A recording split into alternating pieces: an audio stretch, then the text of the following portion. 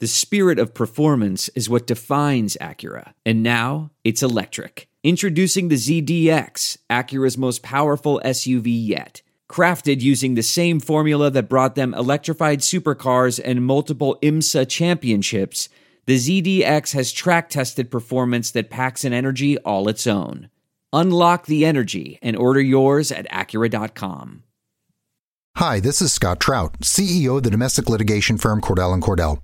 There are many life changes that can happen after divorce that make it difficult or impossible to uphold requirements of your divorce decree. The orders issued in a divorce are based on the facts presented at that time, but the circumstances used in issuing those orders can obviously change. If you feel a modification to your court orders might be necessary, talk to us at Cordell & Cordell. Contact CordellCordell.com, 1065 East Hillsdale Boulevard, Suite 310, Foster City, California, 94404. Hey, what's up, Pelicans fans? Welcome to the Bird Rights. My name is Preston Ellis, and I'm the host for the new home to all things Pelicans on Nothing But Net Network here on Dash Radio. Follow us at the Bird Rights and get all the latest on your Pelicans at thebirdrights.com.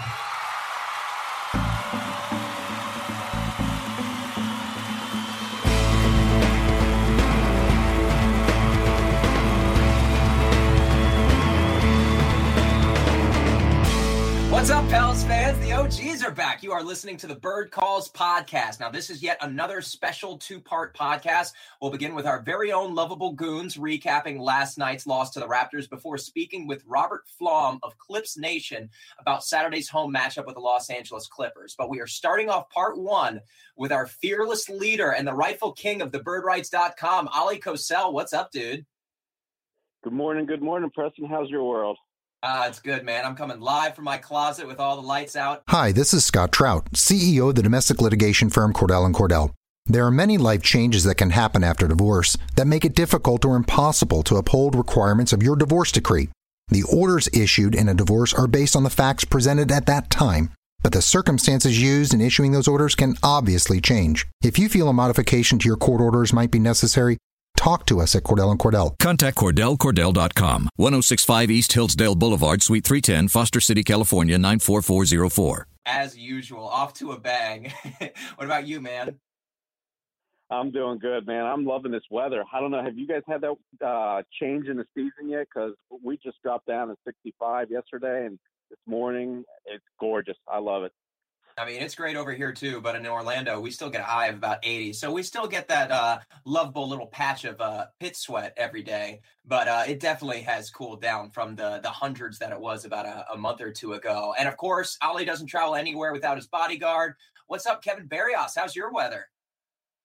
Oh, it's good. I'm 72 degrees in my house.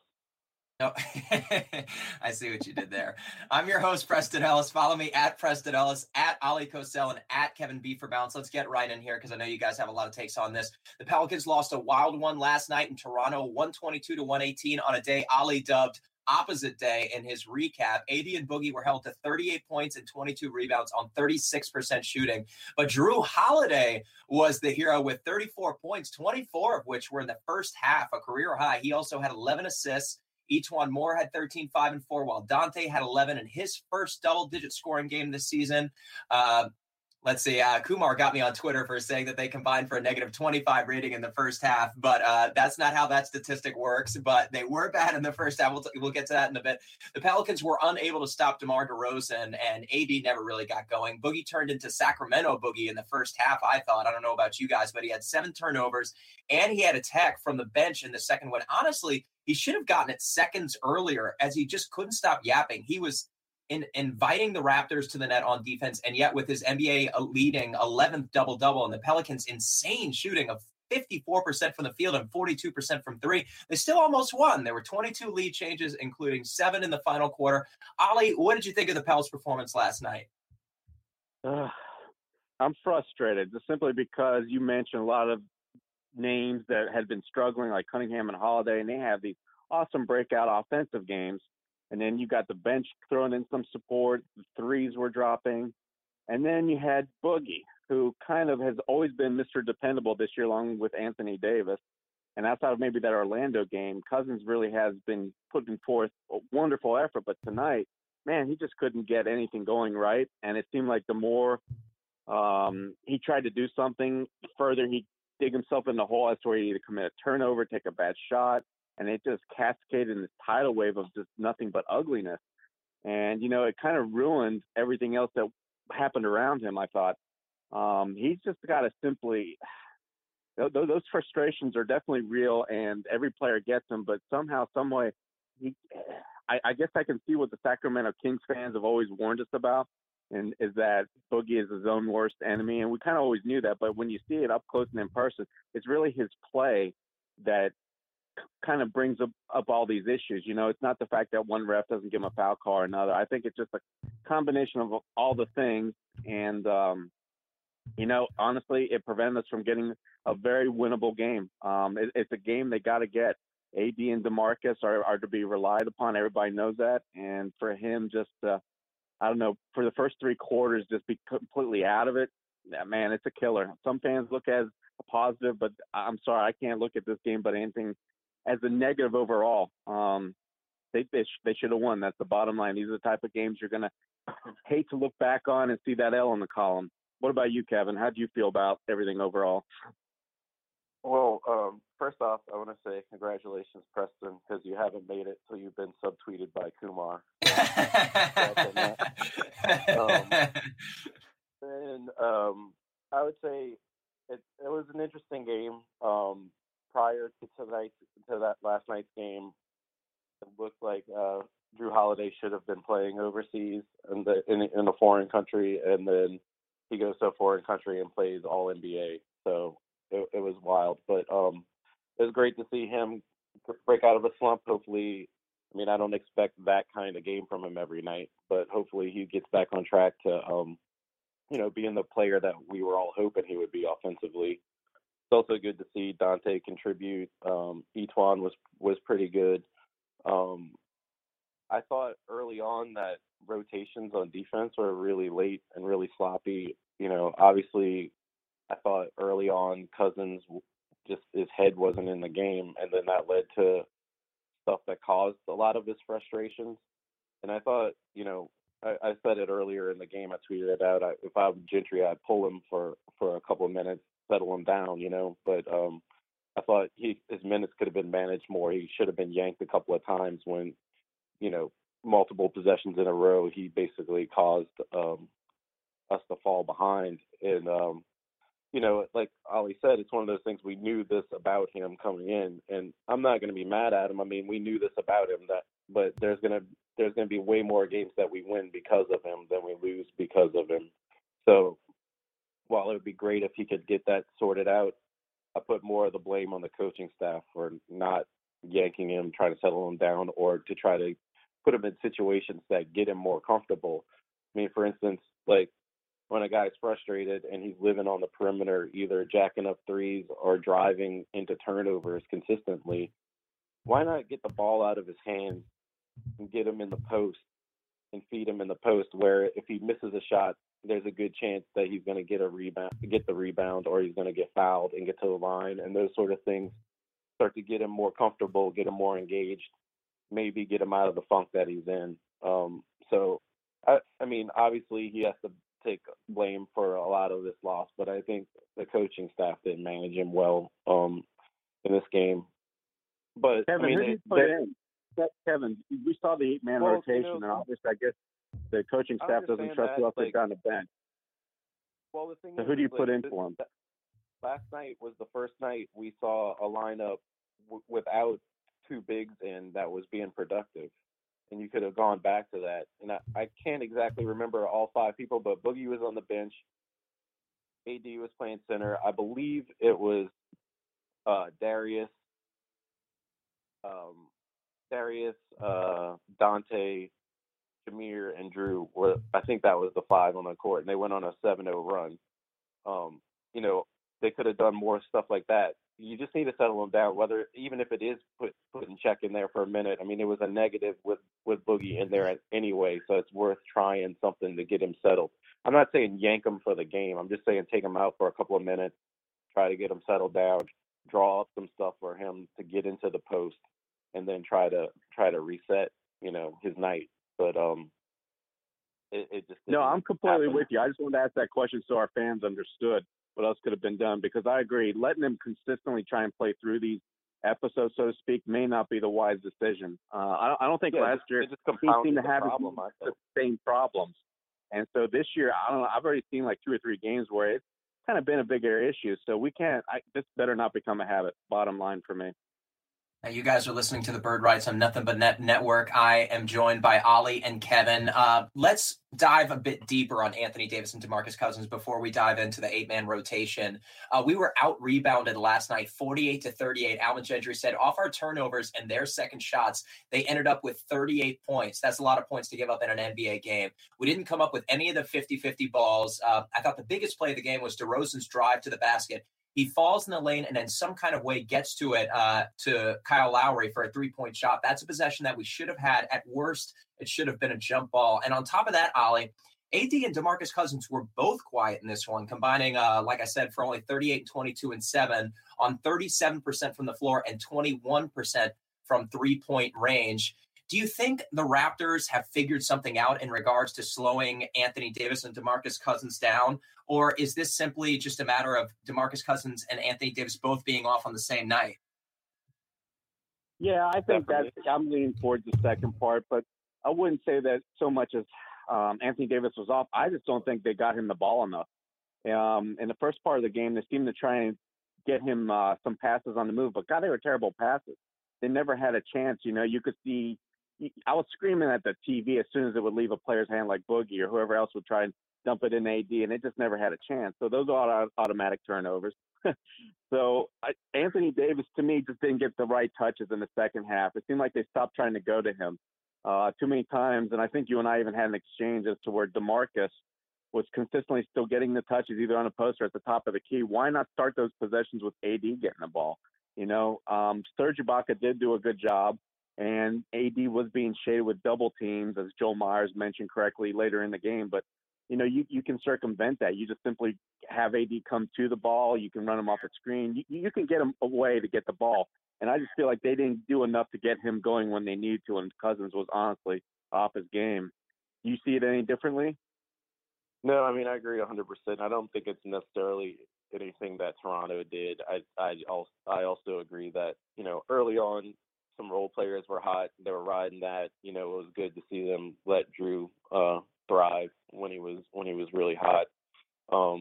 And I just felt like Anthony Davis became sort of the forgotten man a little bit on offense. And then Boogie, that was one of the reasons why I wanted Gentry to pull him for times, was to get AD going, because AD, he wasn't playing badly. He wasn't being shut down. He just wasn't getting opportunities. And I think, if Cousins was in there, they could have used him more to set some screens to free those guys up and let those guys get the offense instead of taking the shots that he took. He took a ton of threes that were just really bad. And, I think it was I don't know the guy's real name. He writes for Bourbon Street Shots. He's 42 PhD on Twitter.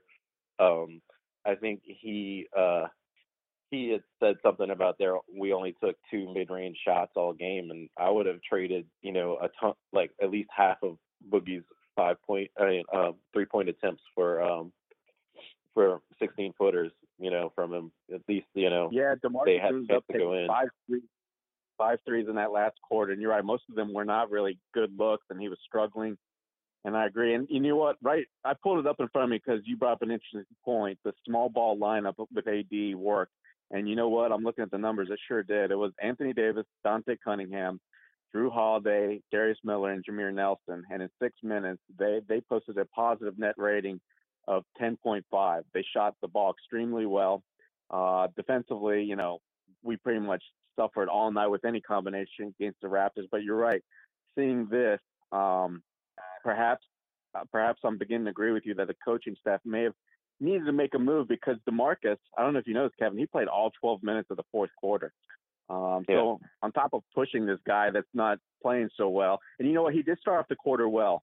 I remember him making a couple smart drives to the rim, and I don't think he committed a turnover, but again, that's just simply asking too much of the players. So let's talk a little bit about the 8-man rotation. We're here in the, first part of November for the most part.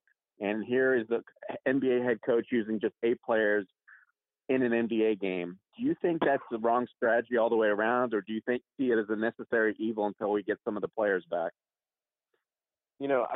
The only criticism I had of the rotation last night was just that of not yanking Boogie from time to time to settle him down and let the other players play. But it is an interesting problem because look, last night Ian Clark got a DNP, and now we're talking about in a couple of games Rondo's coming back. So, how does this all trickle down? I was curious to know if there was any reason given why Ian Clark didn't play. I'm not necessarily making a criticism there because all the guards that played very well. It was just interesting, and it just makes me wonder what's going to happen in the next couple of games when Rondo comes back.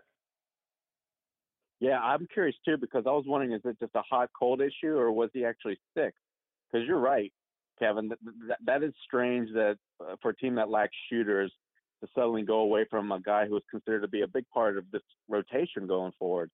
So, hopefully I'll be able to get some answers today later in practice when I get the chance to talk to Alvin Gentry about that. But you know what? The rest of the role players, though, did their part, Kevin. So moving forward, do you think this is something that we can honestly maybe hopefully start to rely on, or was this a one-game flash in the pan? What did you see that give you hope that maybe they can sustain this, or vice versa, that it was just a one-game performance? Well, we've seen Drew Holiday take shots before and just not go in. But the thing that encouraged me about this night for him was that he was attacking. He was driving in the lane. He didn't look hesitant.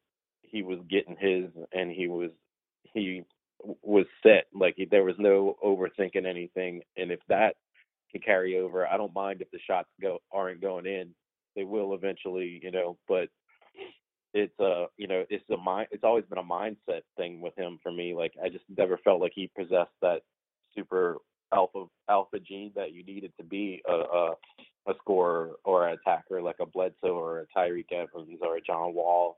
And that was always my concern with him, and especially when they were trying to cast him in this role of the scoring 2 guard, which I just never thought he had the DNA to do. So it was exciting to see him do that, and I hope that carries over. Like I think Jamal had said it. I think it was after the Memphis game. We were on a podcast together, and he was saying like, if I saw him driving in and taking charges and things like that, I would rather that than see him be passive. I want to see that aggression from him, and I want to see him attack and make plays for others. And he was great last night. And Dante we've been saying that we think that it was just a slump. A guy doesn't go from shooting 40% from 3 and always being extremely consistent on the college 3 to just not being able to shoot the ball all of a sudden. So I don't expect him to have the numbers he had every night, but I think, it's good to see him getting back into form. I thought Etuan had a pretty good game. So all of those are good. Jameer's been solid since he's been here. So all of that is encouraging because that Anthony Davis is going to be great most, like 99% of the nights. Cousins same way. He's going to have a couple of nights like this. We knew that coming in. It's just a shame that it wasn't managed better, or we just didn't get enough breaks for us to overcome that, despite having everybody else playing better. Yeah, I don't want the listeners to think that we're getting down on DeMarcus too much because you're absolutely right, Kevin. The guy is human, so we can't ask for him to be crazy productive and human just like Anthony Davis. Can't ask these guys to bring it every night. What you do hope to see, though, and I think we're trying to make that point, is if the guy is not on his game, and it shows when he's driving out of control of the basket, committing turnovers, or just simply not getting back on defense. And I swear, I don't know how many times DeMarcus was laying on the ground. I was watching the Raptors come down and have an easy score on the other end, whether it was an open 3 or something at the rim. That just hurt. And again, that is the sole reason why I'm kind of pinning this on DeMarcus, because if you want to be a winner in this league, and obviously he does, he wants to make the playoffs, He's got to just learn to manage those frustrations better. But I think I'm coming around to your point more as to where the coaching staff should have helped him in that respect. Well, anyways, we've I think beaten this topic enough. So let's move on. Let's talk about their upcoming schedule. They're 6-6.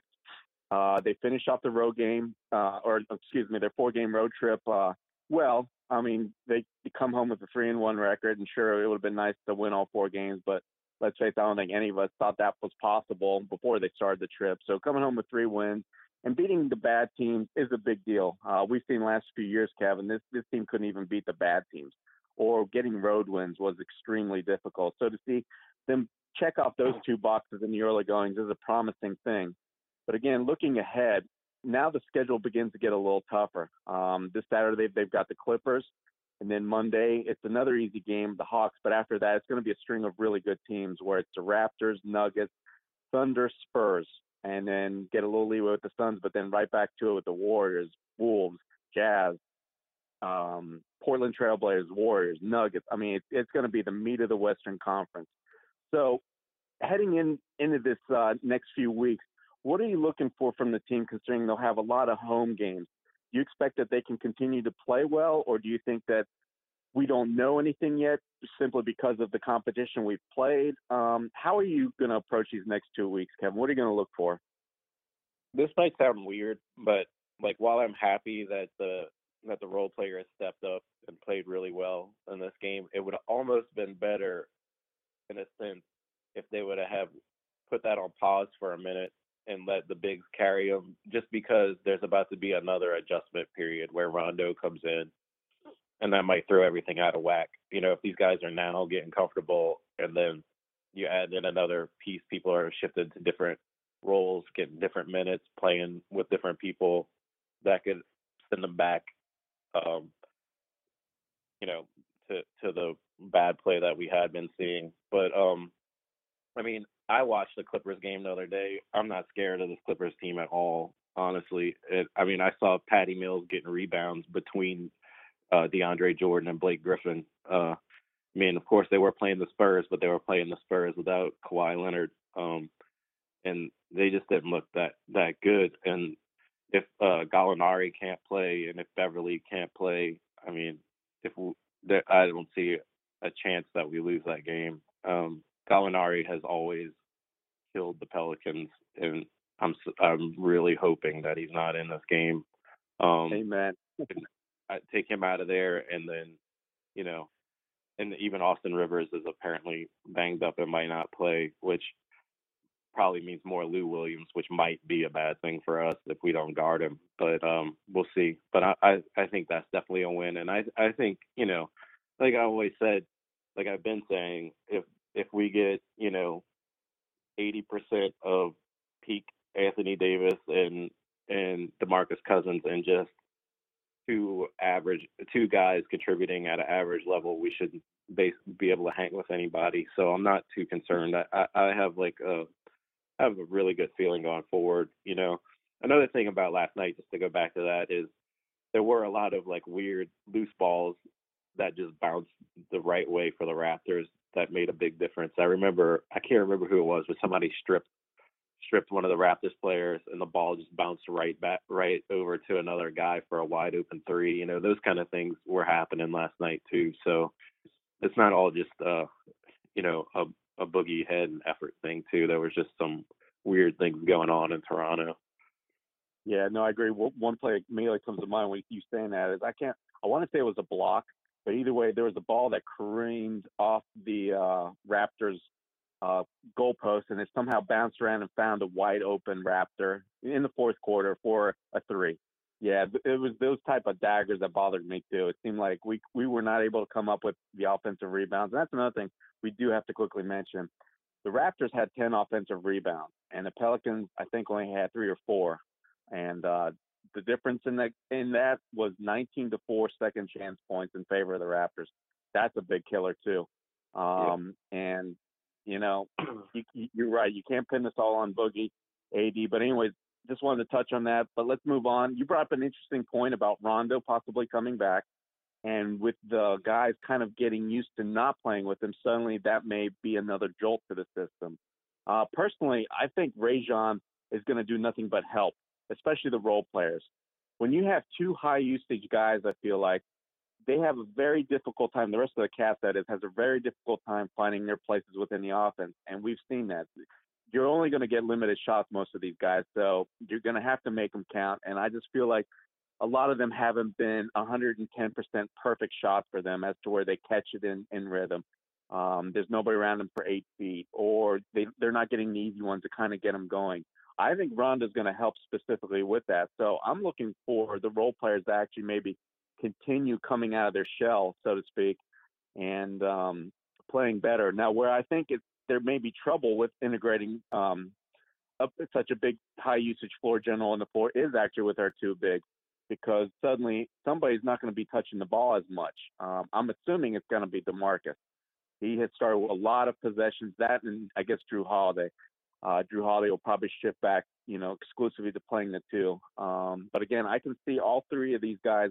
Well, maybe not for Anthony Davis, but for DeMarcus and Drew, they'll probably face the biggest adjustments with Rondo coming back, simply because they're not going to be able to start a lot of the offense, break down their man, attack all the weaknesses. Instead, they're going to be asked to run within the system, try and find their shots on cuts, you name it, within the offense.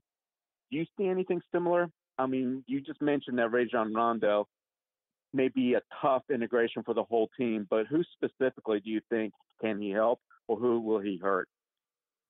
Yeah, I mean, I don't want to make it sound like I think it's a bad thing that he's coming back. I just think that, naturally you insert a new person into the lineup and people shift. One of those guys is not going to be a starter anymore. Minutes are going to change, so it's going to make some changes at first, and adjustment periods a lot of the times, set a team back for a second before they can take a bunch of steps forward. And I think Rondo coming back is going to push us a bunch of steps forward, which is great. I think one thing that you'll see, which would have been great if we had him last night, is you wouldn't see him allowing DeMarcus Cousins to take the ball up the court. You wouldn't have seen him allow him make those drives at the turnovers. I think having him on the court, he would have demanded the ball coming out of his hands and take it over with, and get that coach on the floor to try to settle him down and try to create easy buckets for him to get him back in the game, get him out of his head. So those kind of things, I think he's going to be great for Boogie. It's going to reduce his usage. I've said one of the issues that we playing these guys so many minutes and at such a pace. And look, last night that game was a crazy pace. It was like a 33 RPM record played at 75 RPMs. It was blistering at moments, and it's tiring. And especially if you're mentally fatigued, then you're really going to be physically fatigued. And one of the reasons I think DeMarcus Cousins wears down towards the end of the games is because he's also always bringing the ball up the court. Whereas with Rondo, he could make a quick pass to him if he gets the rebound. Rondo takes up the court. He can take his time a little bit getting back. He could be the trailer that shoots the three, or they could set up and run some stuff. I think it's going to benefit him a lot because it'll save a lot of his energy. Yeah, I hear that for sure. Cousins, as we know, he seems to have his stamina issues seem to crop up before anybody else's. Yeah, that's definitely something we've seen and I think noticed in the first 12 games.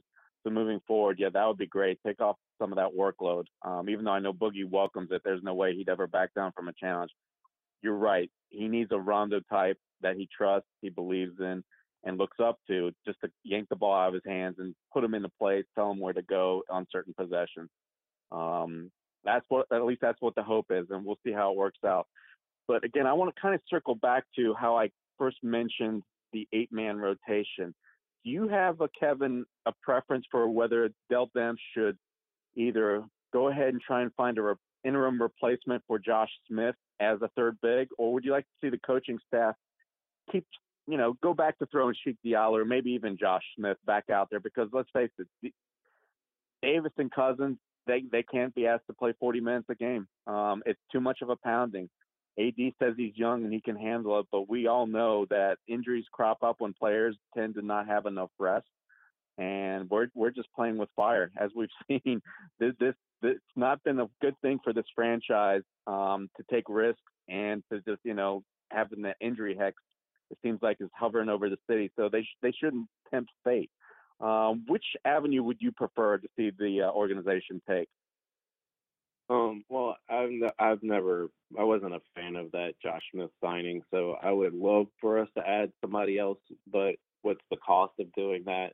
That's the issue. How do you do it? I don't know. I know um, David Fisher is like really high on trying to get Sullinger over here from China, which I mean I wouldn't mind that experiment so much. I always worry about him with his weight, especially coming to New Orleans, um, and his back problems. But he's worth a try. I mean, I would trust him more than Josh Smith, and you wouldn't have to give up a pick or anything to audition him. But the other thing is like, uh, getting Rondo back allows you to do some other things. Um, you know, Dante can become that backup big coming off the bench now because you can either play three guards to start or you can move Darius up to the starting spot, which I know a lot of people say we need Darius to be a scorer off the bench. But the thing is, if you put in Darius up there and you got Rondo and you got Holiday, now each one more is going to the bench. So you have another guy who potentially can shoot and score on the bench as well as Jameer Nelson and Ian Clark. So I don't necessarily see that as a big problem. I think that's another benefit to Rondo coming back. But we definitely need to figure something out with the backup big situation because right now Josh Smith and Diallo aren't the answer. Diallo will be, I believe, at some point, but he's just too raw still. Although I would rather him out there than Josh Smith because at least you're getting crazy energy, athleticism, that can luck into some opportunities. But yeah, that's definitely an area of weakness. I mean, if you can get somebody, if there's somebody that can fit into a trade exception that you can trade the and not give up too much, I'd be fine with that. But I just don't know who that guy is right now. Yeah, the Pelicans are kind of hand tied. They're going to have to send out some salary before they can bring somebody in, and I just don't think it's worth using a future first round pick on a backup big. Because let's face it, you still want AD and DeMarcus to play right around 35, 36 minutes. So what does that leave you? Roughly about 24 to 25 minutes total for a backup big. You want to spend a first round pick, let's say on Greg Monroe, to bring the guy in who then may walk anyways in 3 months, 4 months time when the regular season ends. No, I think I'm with you 100%. And Fish for trying to get some more interim type of guy in, like a Jared Sandra or whoever else is available, because they've got to be smart about their future assets. And we've got a real definite weakness in terms of having just a bigger wing out there. We've got all the guards and we've got guys that can play, a lot of positions, but you still need that big third wing that I don't think, Dante Cunningham can handle. Honestly, I saw him get beat off the dribble quite a bit again last night. It's been a consistent theme throughout this season so far. And same thing with Darius. He's just not a lockdown defender. You can go small, have Holiday, have Tony Allen out there, even each one more at times, but it just seems like it'd be a wiser choice to chase that small forward, a true small forward by league standards. So, yeah, I think we're in agreement there about, having Dell Demps just kind of be patient, don't chase the big names like Monroe because it's just going to cost too much. The only guys I would really target and throw a lot at the moment to get, as I said before, is Rodney Hood, who could be a long-term solution at the three. You could swing between the two and the one. So there's that guy. And then another guy that I've always been kind of intrigued by, but I've been watching a bit more lately. And I would, I don't know if you could get him, but he would fit into a trade exception is Kyle Anderson from the Spurs. He can play four positions and he defends. He's a great passer, and he can score when he looks to score. He's not a great jump shooter, like he doesn't shoot the three very well, but he has a decent mid range game, and he's great at attacking the basket. He has a good handle. He's an interesting guy. I mean, he's like 6'8" and I didn't want to say like 260. So he's a guy who could play power forward, small forward. They use him sometimes at the two guard. Sometimes they let him run the point. So he's a dynamic guy. He's the kind of player I think would be interesting on this roster because he can fill multiple holes. He comes in cheap. He's still young. He's more of a set up his teammates kind of guy before scoring, which wouldn't, bother to, the dominant ball guys that we have at center and power forward. But I think he could be a nice piece. But I just don't know that the Spurs would look to even move him for, more than a first round pick, Yeah, I'm in agreement with you there. He sounds positively heavenly, but you got to think if he's useful to Pop, no way Pop's going to let him go easy. So, yeah, the cost would probably be too high there. But listen, I want to circle back to also something you just started saying about when Rondo does come back, about possible starting lineup combinations. Who would you honestly, Kevin, prefer to see out there alongside Drew and Rondo out there on the wing? Would you want to keep the status quo with Dante Cunningham, or would you want to go, have Alvin Gentry go in a different direction? Simply because what we're talking about right now, that we don't have a serviceable backup big, I would take Dante out because he can play that role and use him more as the backup big. I think I would give it to Darius for the moment and see how it goes. And if that's not working, if your bench production is hurt, then try a 3-guard lineup, try Etwan out there, but or Tony Allen, and probably not Tony Allen because you got Tony Allen and Rondo together, it would be a little bit of a problem. But yeah, that's what I would try first. I would give Darius the opportunity to give him the opportunity to lose the job basically, and let Dante be that backup big that we miss. Man, we've been in agreement all night, or I'm sorry, all day so far, and I agree with you here. Yeah, I absolutely think they should go ahead and take Dante Cunningham out simply because his best role for the team going forward, at least for until we get other guys back, would be to be that third big off the bench. One thing I quickly want to mention is I think Sheik Diallo is still going to be given another chance. The fact that the G League has already started play and the Pelicans haven't sent him back down seems to me is that they're still working with him, and they still think there's hope to integrate him soon back into the lineups. Whether it happens or not, who knows? It's all going to depend upon his progress and if he can make the coaches happy in practices by picking up some concepts that he needs to learn, especially defensively. But I don't think we've seen the end of Diallo. But again, until that happens, of course, Cunningham, he's got to be relied upon as that third big. So, yeah, in the same order, I would like Miller be given the first shot. If not, then give it to each one more because you can't put Tony Allen and Rajon Rondo. It may work at times, but you know what? It'd be a bloodbath. That'd be the only way they would win. It'd be like a 90-80 type of game. And let's face it, Allen still, I don't think his conditions where it's at. He seemed to indicate that it's going to take a lot longer than we all assumed, just more than a couple of weeks for his body to get right. At least it's nice to see that he really does respect his body at his older age, and he's trying to be careful with it because he has suffered a lot of ticky-tack and other injuries over the course of his career. I don't know if he's ever even played the 82 games before. So, yeah, that's important. You got to keep the guys healthy. So, wow, I think we've pretty much covered everything else. Is there anything else you want to talk about that we should? No, I mean, I just was going to say, when you were talking about Diallo, one reason, not that I'm disagreeing with you at all on him. I think they do believe that he will be a contributor relatively soon, and I'm hopeful of that, and I think he will be too. But one reason that they can't send him to the D League right now is because Ajinça and Ashik are both out. If something were to happen to AD or Cousins, they're going to need him. They need somebody with size and that rebounding ability because Josh Smith isn't really going to give you that presence. So I think it's a lot to do with necessity as well at the moment. Yeah, that's it. That's a very good point. Well, guys, I think we're going to end it here. Preston Ellis, as you probably heard, had to leave us suddenly. I guess work called. He's got a beeper just like a doctor. So he had to take off. But it looks like Kevin and I did a pretty good job. So please listen to us, rate us, and catch you guys next time. Thanks for listening.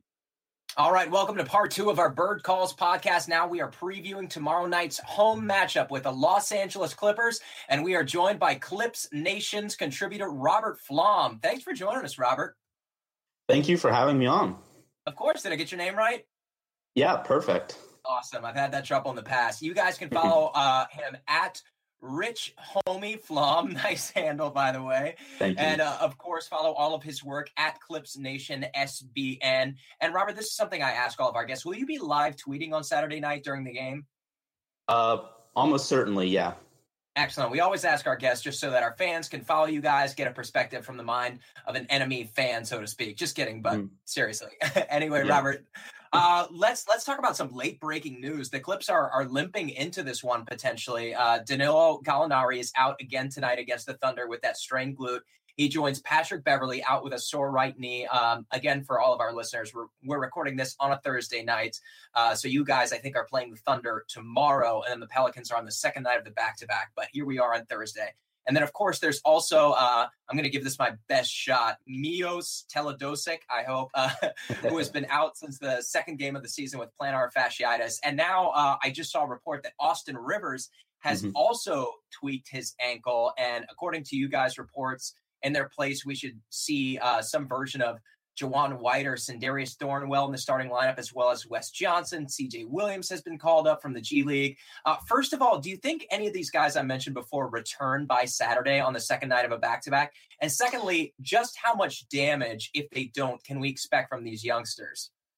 So first of all, Gallinari is out and Beverley is out. The report said that Beverley wasn't going to be back for the road trip. He's back in LA. He just got his knee drained. So he's not going to be in New Orleans. And Gallinari, they said expect out about a week. I don't know if it's a week from now or a week from when he got injured. But either way, he's probably not going to play in New Orleans. And then Austin Rivers is questionable for Friday. So I'm guessing there's a pretty good shot that he plays Saturday. So it really depends on how severe his ankle sprain is and how much Doc wants to push him and how much Austin is able to push through the pain. As for the young guys, Sindarius Thornwell has actually been in the Clippers rotation since Teodosic got injured and defensive player already, which is super rare for a rookie, as I'm sure you all know. Off ball and help, it's a little bit shakier, but on ball, man on man, Doc had him guarding Dame Lillard and CJ McCollum when the Clippers played the Blazers, which is pretty impressive for a rookie. Jawan Evans has not gotten much of a look yet. Clippers fans have kind of been pushing for him since he looked really good in Summer League and in the last game of preseason where he just torched the Lakers. But Summer League and preseason are not the regular season. And Doc really hasn't given him any real minutes so far. But he's going to play because if Beverley is out, there's really no true point guard on the roster, especially if Rivers is out. But Rivers isn't really a point guard either. So I'd expect Evans to get 15 to 20 minutes. And he also has very good defensive tools, and he was a good defender in college. But it's very tough for rookie point guards to be great on offense right away, especially since he hasn't gotten any real minutes. So I would not expect them to do much damage. If anybody, I would be very worried about Lou Williams, who's probably going to get 35 plus minutes, especially if Rivers is out, because Lou Williams has been playing really well this year. Not on defense, of course, but offensively, he's been fantastic. And he's actually looked really good meshing with DeAndre Jordan and Willie Reed, who are the Clippers' two primary big men. He's been getting them a lot of like lob dunks and hitting floaters because they're clearing room around the basket. So I'd be pretty wary of him. I'd suspect even if Rivers isn't playing, Williams might still come off the bench just so that the bench has some playmaking ability. But that would really, really weaken the Clippers starters. They'd be starting Evans, Jawan Evans, Sindarius Thornwell, both rookies. Neither of them can really shoot, along with Wes Johnson. So it would really be a whole lot of Blake Griffin if that was the case. And it would be very tough for them to beat the Pelicans, I think. Now, you guys are listening to the Bird Rice on Nothing But Net Network here on Dash Radio, and we are talking to Robert Flom. Robert, the Clips are now, I believe, 5-5. They came out of the gates smoking at 4-0, but they've lost 5 of 6. However, those losses came against some pretty good teams, including the Spurs, the Dubs, the Grizzlies, the Heat, who finished last year 31-10 despite their record this year, and also the Pistons, who I think currently, as of today, are slotted second in the East. Of course, the Cavaliers are struggling, but at any rate, all these losses come against teams who are playing well. Are the Clippers a playoff team? What do the indicators tell you based on what you've seen in the first 3 weeks? I think they are, with the big question mark being health. We knew going into the season that almost everybody in the rotation is relatively injury prone, with DeAndre Jordan being the only real exception. And as long as they're healthy, I think they're pretty good. Missing Teodosic, who's their best pure point guard in terms of passing and playmaking, was a really big blow. Even though this is his first year in the NBA, he's technically a rookie. He was transformative in preseason in terms of his effect on getting guys open shots. So missing him is a big blow. And then, as you said, they've played good teams. They haven't been playing particularly well, but fans have been freaking out. I think they had raised expectations after that 4-0 start. And realistically, they were always going to be like a somewhat over 500 team, just depending on injuries and who they're playing. So I'm not super worried yet. Their defense has fallen off after being by far the best in the NBA for the first few games, but I was expecting that. They don't really have the players to make a top 5 defense, but as long as Beverly and DeAndre Jordan stay healthy, they should have a pretty good defense.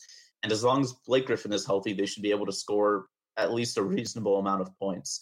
So I'm not super worried about their long-term prospects. In the short term, it's just been a lot of missed shots, especially from Gallinari, even before he was out injured. So I still have them slated as a playoff team, but I definitely understand the arguments against them as well. Well, we're definitely excited not to have those two guys specifically in the lineup, Gallo and Patrick Beverley, as they always play us really tough in Denver and in Houston.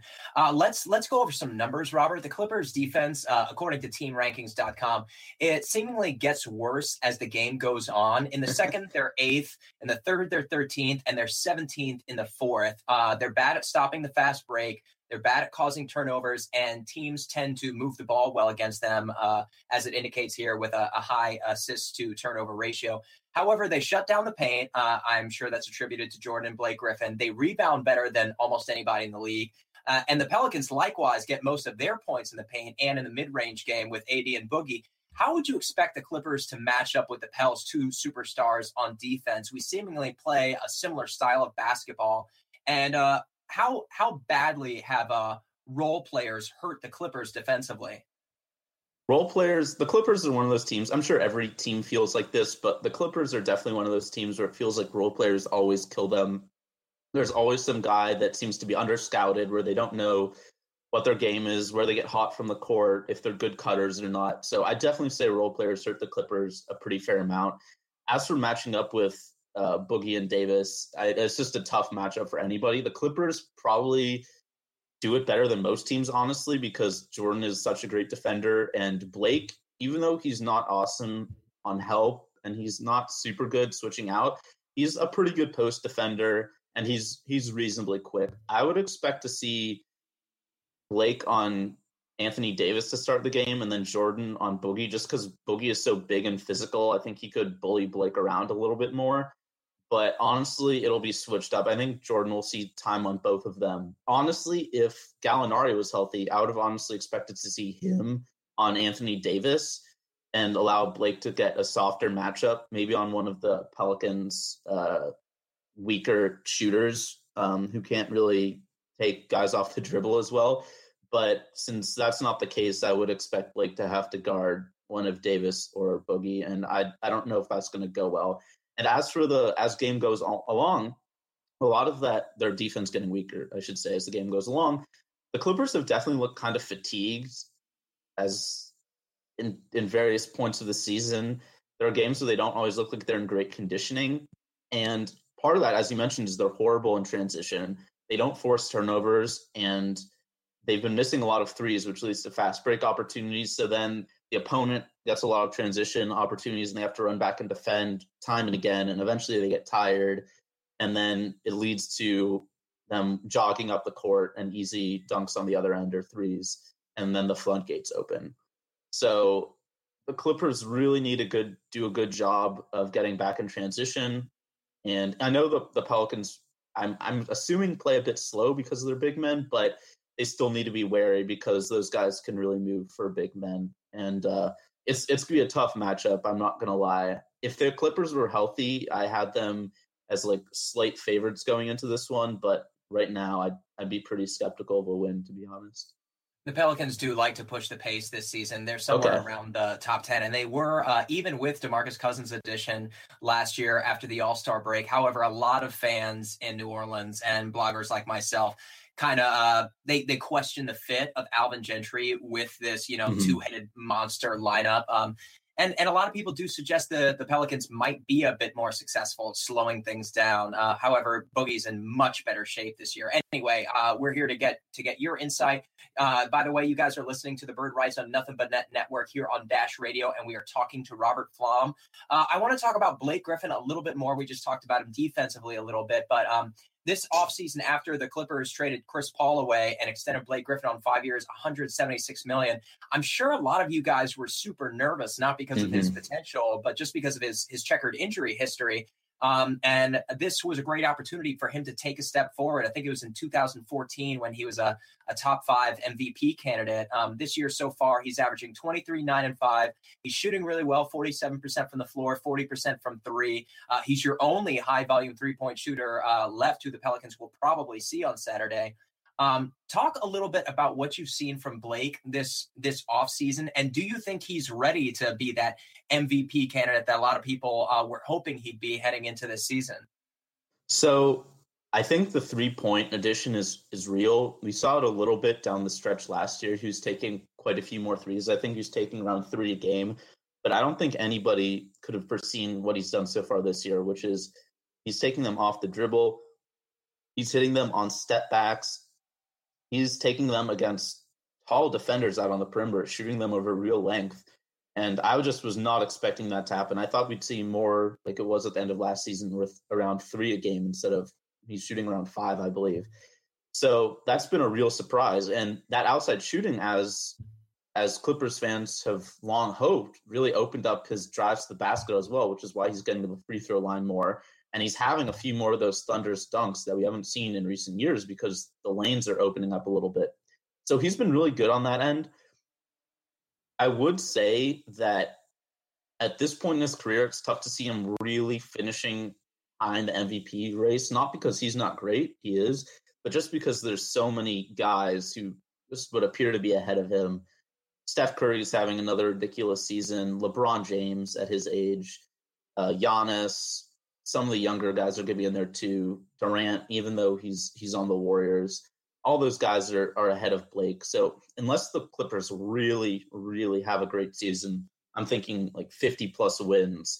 I just don't see him finishing that high. But I think he's reestablished himself as around a top 10 player, somewhere in that 9 to 12 or 13 range. And a lot of people before the season had him not in the top 20, which is pretty crazy.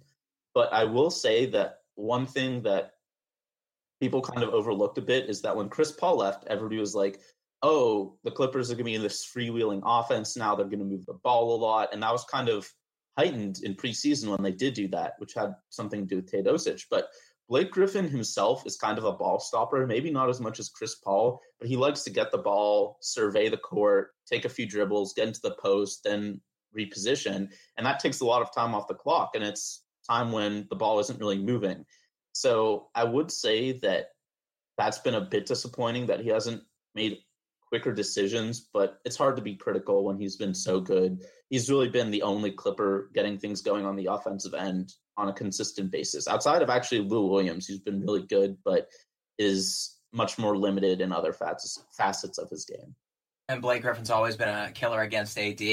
Although the Pelicans have played the Clippers pretty well the past 3 years, Blake Griffin is just so big and physical and strong, and I just have memories of him backing AD into the paint all the way up to the rim. Although AD has put on, I think, somewhere around like 20 pounds of muscle this year. So hopefully the matchup goes a little bit better. The next thing I wanted to talk about was DeAndre Jordan. And I know famously in the past, he's been pulled late in games due to his free throw shooting. And also, I'm sure the Pelicans' number one target in the game is going to be to get him into foul trouble. And the Pelicans have actually been in the top 10 this year at drawing fouls due to Anthony Davis and DeMarcus Cousins. Often, we get the opposing teams into the penalty with 4, sometimes 7 minutes to spare in a quarter. Who do you guys have behind DeAndre Jordan? I see Montrezl Harrell. You guys have Sam Decker. You've got Willie Reed. Who is going to be your first guy off the bench who's going to try to slow down Boogie? So Doc so far has been playing Willie Reed as the backup center almost exclusively. In the past few games, he's given Montrezl Harrell a few minutes in the rotation, mostly in the second half to supplement Reed. But I'd say Reed is a much better defender, and he's also a bigger and more physical player on the defensive end than Harrell. So if DJ gets into foul trouble, then I'm guessing we'll see Reed, who really, both he and Harrell in different ways are kind of like DeAndre Jordan and Blake Griffin light. Harrell can play center, but he's kind of small and he doesn't really have great rim protection instincts. I really like him because of what he provides on the offensive end, actually, because he's super energetic around the offensive glass, and he's really good at rolling to the rim. He has better hands than Reed, I think, and he's a more explosive leaper. But my guess is that Doc will stick with Reed because that's who's been getting the minutes, and I think he's a better matchup against Boogie. But honestly, when Jordan isn't playing, the Clippers defense nosedives, and especially the rebounding. I mean, he's one of the best rebounders in the league. So if he gets into foul trouble, it's going to be a really long night for the Clippers. It might be anyway, but Reed and Harrell have been good. They're just not DeAndre Jordan. There aren't many players who are, but they are not at that level or even close, really. Robert, this is great stuff. Thank you so much, man. And go ahead now and wrap up for us. Give us a prediction of what you think is ultimately going to end up occurring on Saturday night.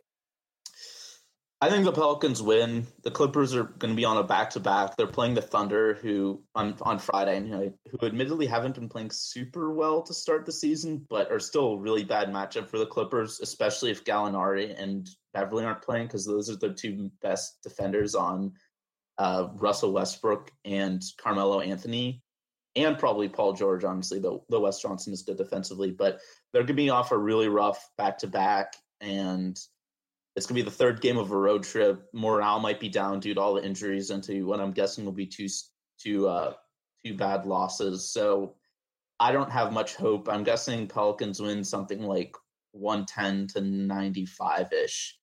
The Clippers offense will be hurt a lot by Gallinari being out.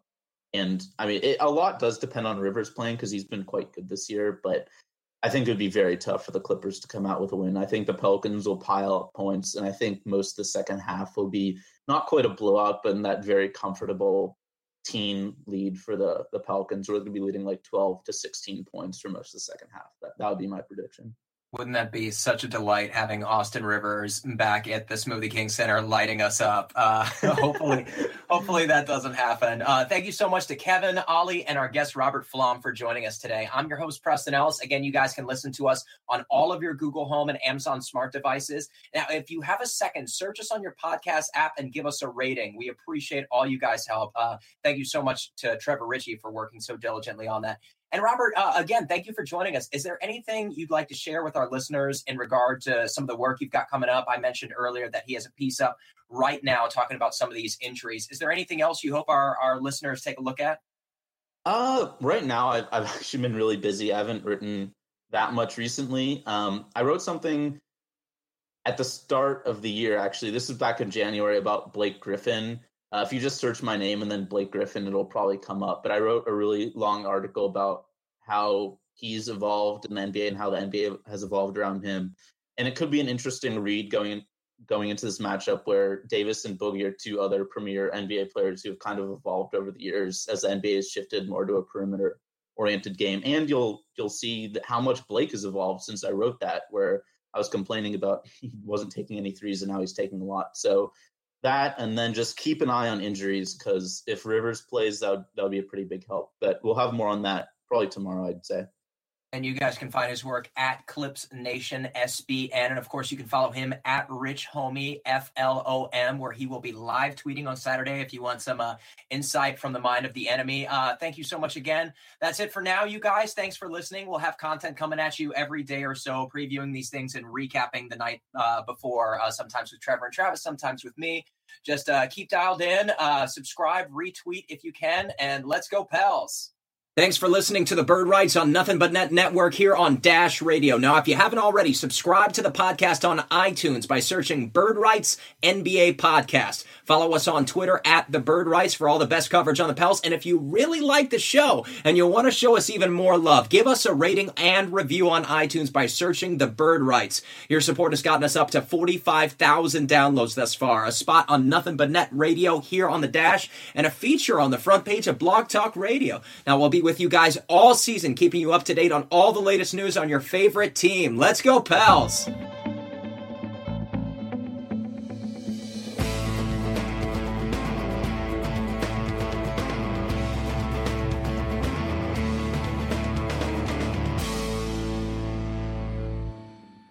Geico presents yet another voicemail from your roommate. Hi! So, about the kitchen.